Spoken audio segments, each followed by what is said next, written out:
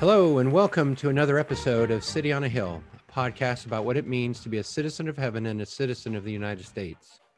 We want to encourage Christians to find their tribe in the church and their hope in the kingdom of God, rather than to seek both in the kingdom of man. So with that, let's get to it today.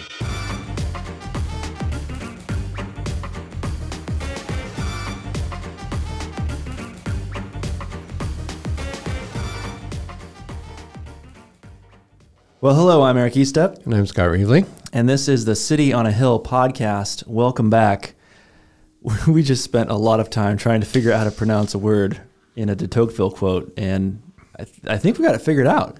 I think so. Why don't you read it, Eric? I'm going to read the quote. I was just going to read the word. I can read the quote. I can say the word now. Fete. Fete. F-E-T-E, just so you know, is a celebration or a festival. So next time you're at a party or something, you can invite someone to a fete and see if they even know what you're talking about. This is quite a fete. This is quite a fate we're at. Oh, man.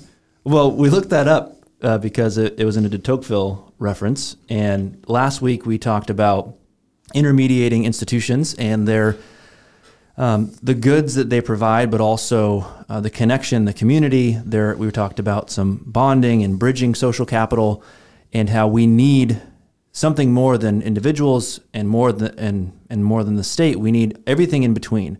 All these groups, all these connecting communities that allow people to. I think we talked about bearing one another's burdens, showing meaning, all those type of things. We need those institutions. And de Tocqueville saw that being observed that in America. Did you want to read this quote now that you know how to pronounce fate? Now that I learned, I'll give it a try. In 1831, he made a visit to the United States, and this is what he observed. Americans of all ages, conditions, and dispositions constantly unite together. Not only do they have commercial and industrial associations to which they belong, but also 1,000 other kinds, religious, moral, serious, feudal. Americans group together to hold fetes, there you go, found seminaries, build inns, construct churches, distribute books. They establish prisons, schools by the same method. I have frequently admired the endless skill with which the inhabitants of the United States manage to set a common aim to the efforts of a great number of men and persuade them to pursue it voluntarily. And that actually is the quote that I was looking for last week, wishing I had that. But what we were talking about last week had to do with these intermediate institutions and all of this voluntary kind of effort that is put forth and ends up with relationships and strong social capital and lots of other good for the world.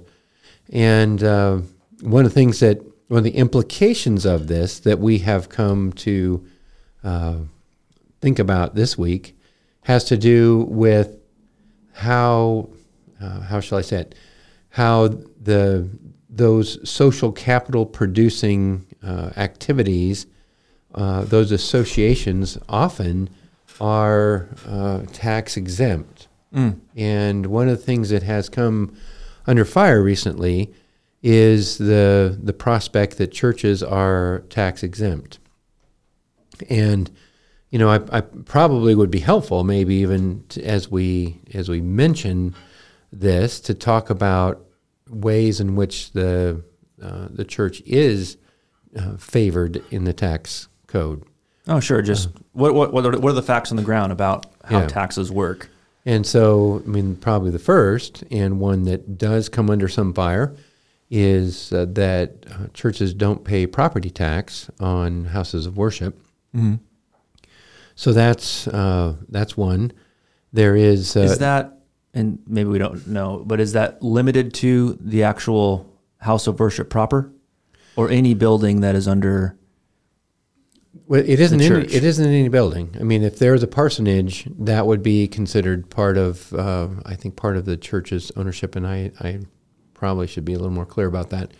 But other places, like our church owns a couple houses that we rent. Mm-hmm. We are not tax exempt on those. So we're paying taxes on those, Right. but not the where people gather to worship. And we're paying, because we have some unrelated income there too. So that's, on that property, we're paying taxes. And so there is that. There's a property tax. There is gifts to a 501c3, which I'm sure will. I'm excited to get into this list. I know you are. I'm sure we'll talk about that soon. Is the gifts to that kind of organization are tax exempt. In other words, you can itemize those on your income tax and have a tax exemption there. There is a housing allowance for clergy, which is, in some regard, I think a benefit to the church, is in a way that they can structure a salary package that saves just a small percentage on self-employment or on Social Security taxes. But that, one would say, well, that's a big benefit to clergy or to churches or whatever. But it does, it's part of the pie, I suppose. Mm-hmm. And, there has been even people who say that that churches should have taxes on their income, like people give it, and instead of it being tax exempt, it should be taxed. But anyway, people go so far as to think that, but that's not a thing, I don't think. So anyway, that's how churches are. And I think the other thing then, getting into what you're excited about, is are all of the other intermediate institutions, and there are many that are also tax exempt. And I think that's probably worth talking about too. So you are fired up about the 501c organizations. Man, don't overplay this. So we talked about the what. Churches are not taxed like businesses. That's the what. Right. And then if we go to the why are churches not taxed like businesses? And one of the main reasons is because they're a nonprofit organization. And many nonprofit organizations are not taxed like businesses. And Scott was referencing my glee about the 501c list. And if you were to jump on the IRS website and look at the list, by my count right now, there are 29 different categorizations of 501c type organizations. And you're probably most familiar with the 501c3. Mm-hmm. That's going to be your religious, your educational, your charitable, scientific, literary, testing for public safety, to foster national or international amateur sports competition, or prevention of cruelty to children or animal organizations. So almost anything you've probably given to was a 501c3. Probably. But there are 28 other that was a little bit of a surprise to me, frankly. I will say that. But go ahead. And some of them make sense. So you have like a C4 is civic leagues or social welfare organizations, social recreational clubs or C7s. So they're not taxed in the same way. Chamber of Commerce. Most cities have chambers of commerce, and those are C6s. But there are a lot of. Oh, another one. I'm part of a credit union. Those are also tax exempt because they're a 501c14. State chartered credit unions, mutual reserve funds. There's federal credit unions. Those are C1s. But all that to say, there are a bunch of different intermediating institutions. In the eyes of the government, they view them and say, these are a good for people, so they're not going to be taxed in the way businesses would be taxed, because we don't want to discourage them. We don't want to break them, probably. And you could even go farther and say we want to encourage them. Mm-hmm. And so the reason we're doing that this week is because last week we talked about these intermediary institutions and the function that they play in society and how much we need them, and that is even recognized. What we're talking about today, that's even recognized in the tax code, really. Mm-hmm. And so I think it's important that we include this sort of as a tack on the other side of right. the intermediate institutions. Right. And you said to encourage. I said to not discourage. You said to encourage. I think it's also worth noting if you tax something there's a principle that you get less of what you tax. It is a disincentive. And Chief Justice John Marshall back in 1819 said the power to tax involves the power to destroy.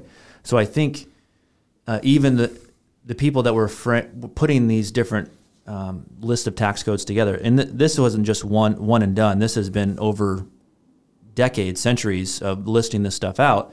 I think that's been in the mind of people as well. This isn't just a church thing. This is, we want to make sure we don't destroy these things because they are good for us. They are a need that cannot be met by the state and cannot be met by the individual. So let's make sure that we still have these things, and one of those things is churches. Yeah, some have said that this whole tax exempt status for religion has gone all the way back to Constantine when he converted to Christianity in the year 312 and made some churches tax exempt, made all churches tax exempt in the Roman Empire at that time, which is very interesting. But in the United States, it began in 1894 with the Wilson-Gorman Tariff Act. And they established that was like the first stab at establishing tax-exempt status for charitable organizations, and was declared unconstitutional the year after it was created. But the language of that act has sort of been the foundation of many others. There was another in 1909, another in 1917, and the tax code as we know it probably you'd probably go all the way up to the Tax Reform Act of 1969 to get close to what we have now, when there are some strict requirements and prohibited activities that these 501c organizations can and can't do. Mm-hmm. And you mentioned the act being labeled unconstitutional. I just want to make clear that it wasn't the tax exempt piece that was the unconstitutional piece. It was the taxing at all. That was, nope, we're not going to do that, which may be worth just a little history lesson. It probably is worth talking about. I think now we're in 2022, kind of sitting in the context we live in. And I know I know for myself, if I don't think about it too much, like, well, everything's taxed. Of course, everything's taxed. That's not a historically common thing, especially in our country. Prior to the American Revolution, everything wasn't taxed. And one of the things that actually got people pretty ticked off was the Molasses Act. We're gonna tax the molasses, which got the colonies pretty fired up. That was in 1733. I think probably the bigger driver might have been the rum that was also taxed because it was categorized alongside the molasses. But that's one of the things that got us fired up about the American Revolution, was being taxed on things that we weren't accustomed to being taxed for. And then at the beginning of the country, of the United States of America, the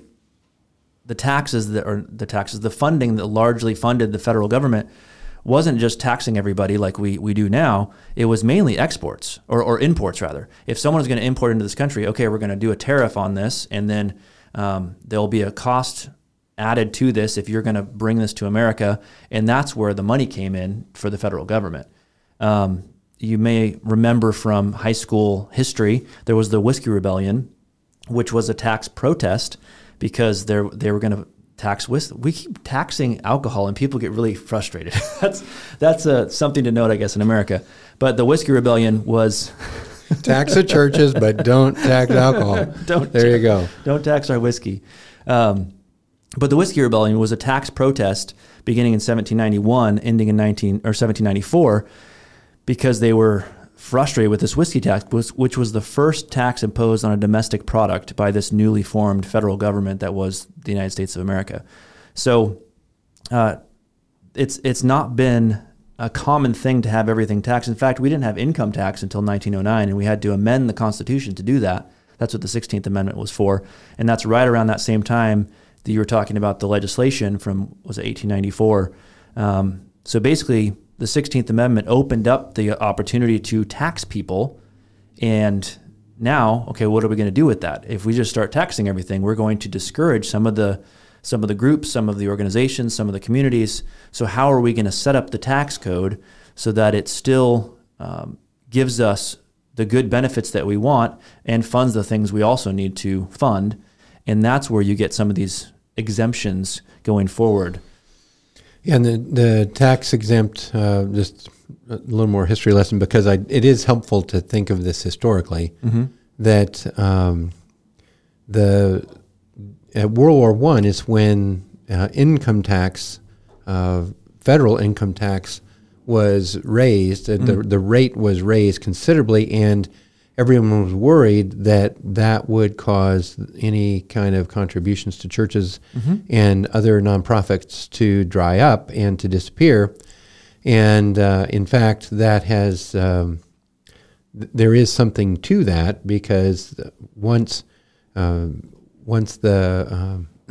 let me see, the exemption, the individual exemption went up, and what it was that 2017 or 18.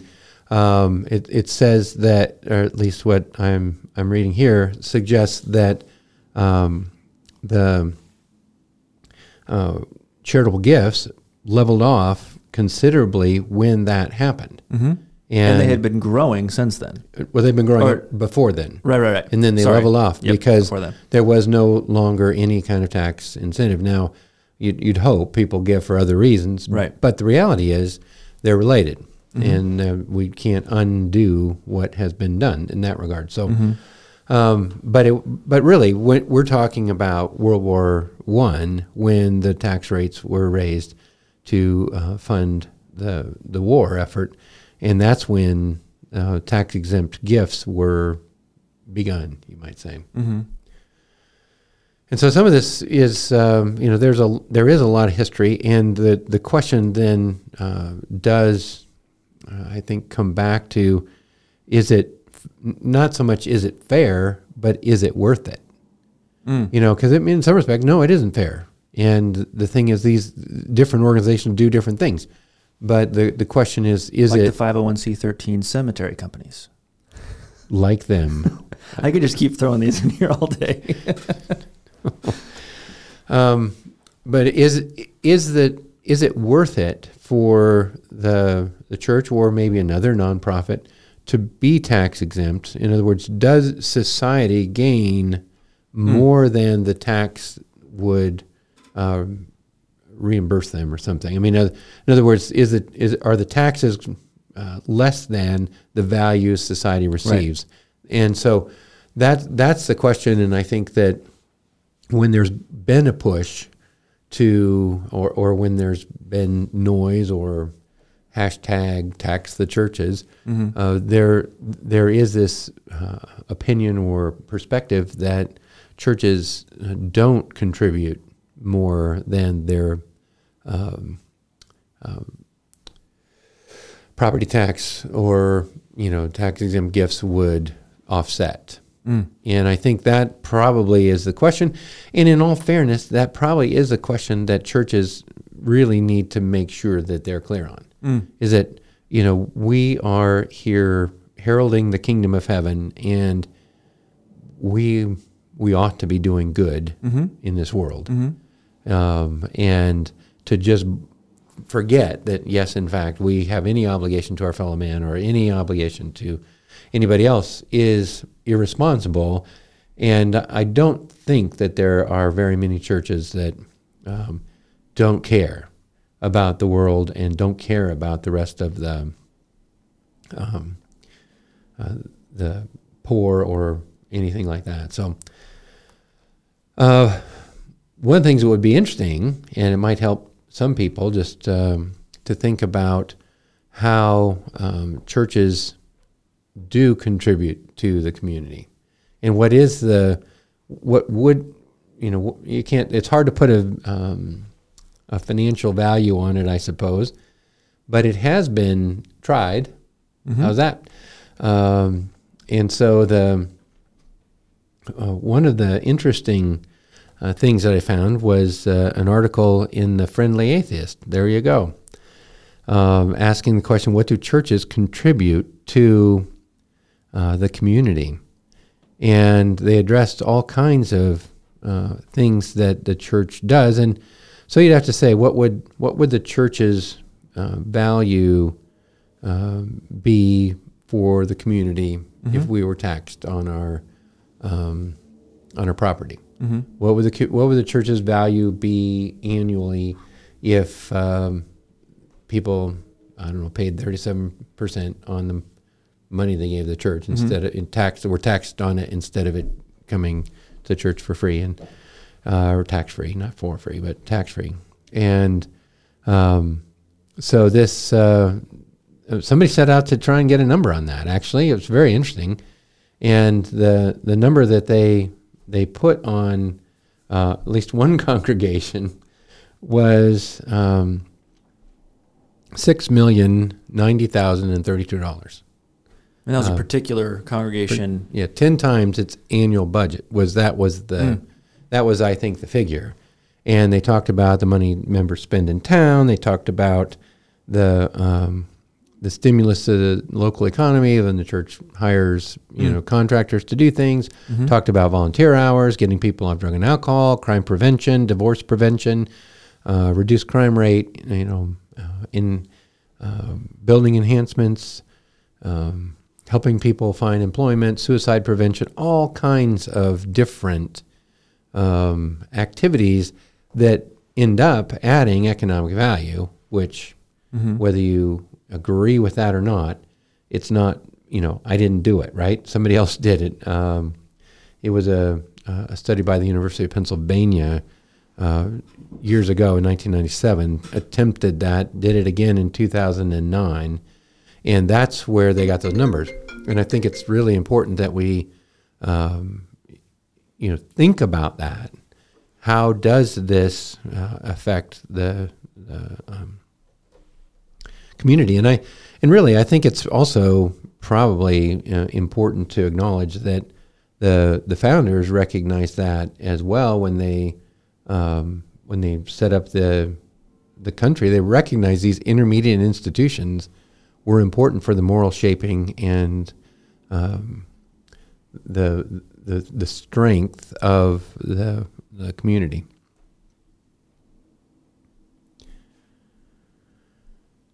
So that's I guess some of my thoughts on is it worth it, and is that the right way to even think about it?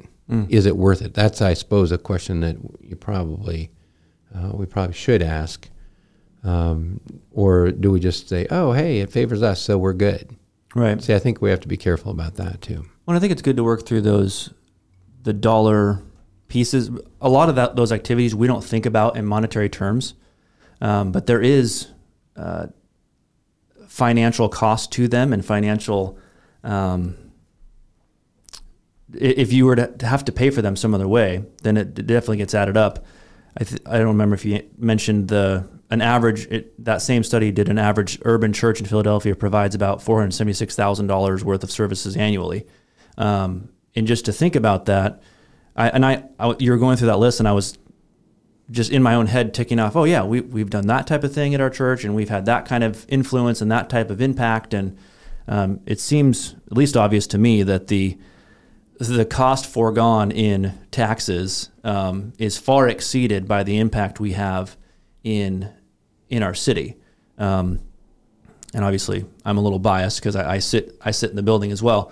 But I do think that's worth at least pondering. If you're sitting there going, what do we do? How are we loving our neighbors? Because any real loving of neighbors is going to have an impact.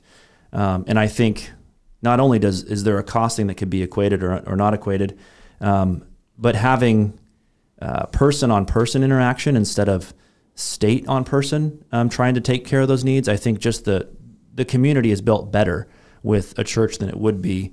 I'm picturing like, oh, this person gets kicked out of their house, they need a place to live, jumping into their community where they're in their life group or something, and we're going to go live in that house with one of our life group members is far different than having to go to the government and dealing with someone a little more impersonal and going, hey, I need help.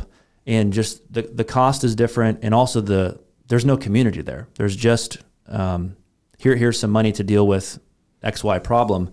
There's no connection. There's no bearing one another's burdens.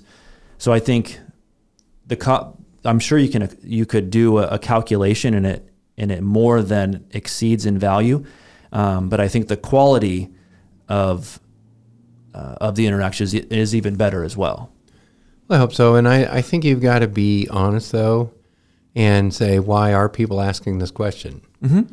And one of the reasons they're asking the question has to do with the sort of exorbitant lifestyle of some celebrity pastors and Right. Some of the size of some churches that don't get taxed at all, that are, enormous and on enormous pieces of property and have all of this. Rather than they're really not asking the question about the average American church. That's a good point. That is 75 people and sits on a corner. Right. They're asking, And if they had to pay taxes, they're done. right. Yep. I mean, exactly.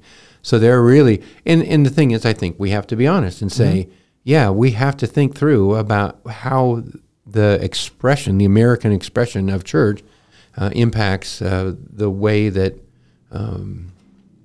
churches are taxed or not taxed, and is that right? I think so. I think it's really fair of people to ask the question. I think it's pretty short-sighted to say the best thing we can get from churches are their taxes. Sure. That I think I would be careful about. And I'm really thankful that there's a softball organization that my girls could play in that somebody could donate to tax-free, and I'm really thankful for all of these other things, because life is richer. Because there is you might say, at least some minor level of support from the state, from the federal government, for these sorts of intermediate institutions. And I just don't think that we can state strongly enough the importance of those intermediate institutions in the social fabric and the strength of our country. And I think that to neglect them and to forget about them in the rhetoric of partisan politics is to make a huge mistake. Right. And I even the way you describe that, people are asking these questions, I think that should give us a level of humility if we're going to talk about this, which I think makes this whole episode worth doing. We're actually going to think through this. Why is this the case? And if you're sitting there thinking, I don't think we're actually doing any of these things, and maybe it is a broken way a particular church is doing this, I think just going into these conversations with a bit of humility and let's talk through this. How does this work? This is how I see this, and here's the history. If you're maybe sitting in a context going, I don't think we're loving our neighbors at all, and I don't think we're engaging anything. Well, hey, get your shoes on and go love some neighbors, and seek the welfare of the city around you, because your church is a little embassy in that neighborhood, wherever that is, and we want that to be a good witness to the kingdom as well.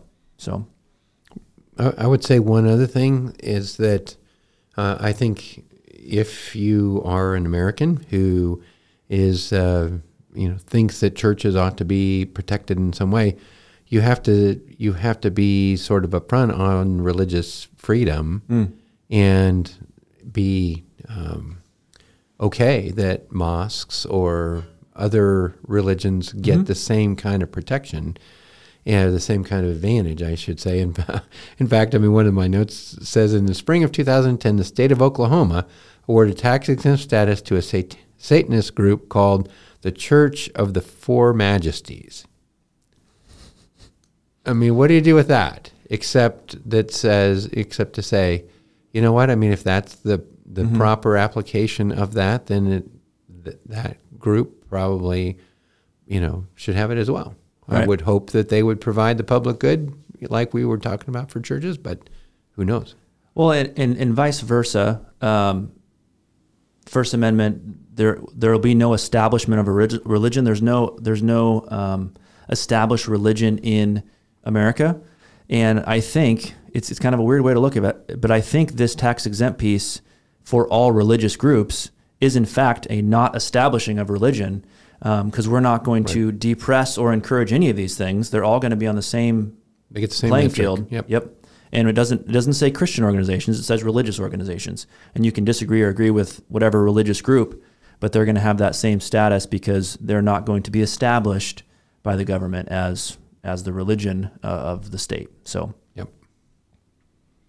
well, good. I think that was fun. I hope so. That's all I got to say about that. That's all I got. So come back next week. Don't forget to subscribe on Apple Podcasts or wherever you get your podcasts, and rate us. Rate us for all the great tax info that we provide. We are also not tax professionals, so please remember that. If you find what we're doing helpful, a review goes a long way. Share this with a friend. If you have questions or ideas for future episodes, send them to comment@cityonahillpodcast.com, and we look forward to the next conversation.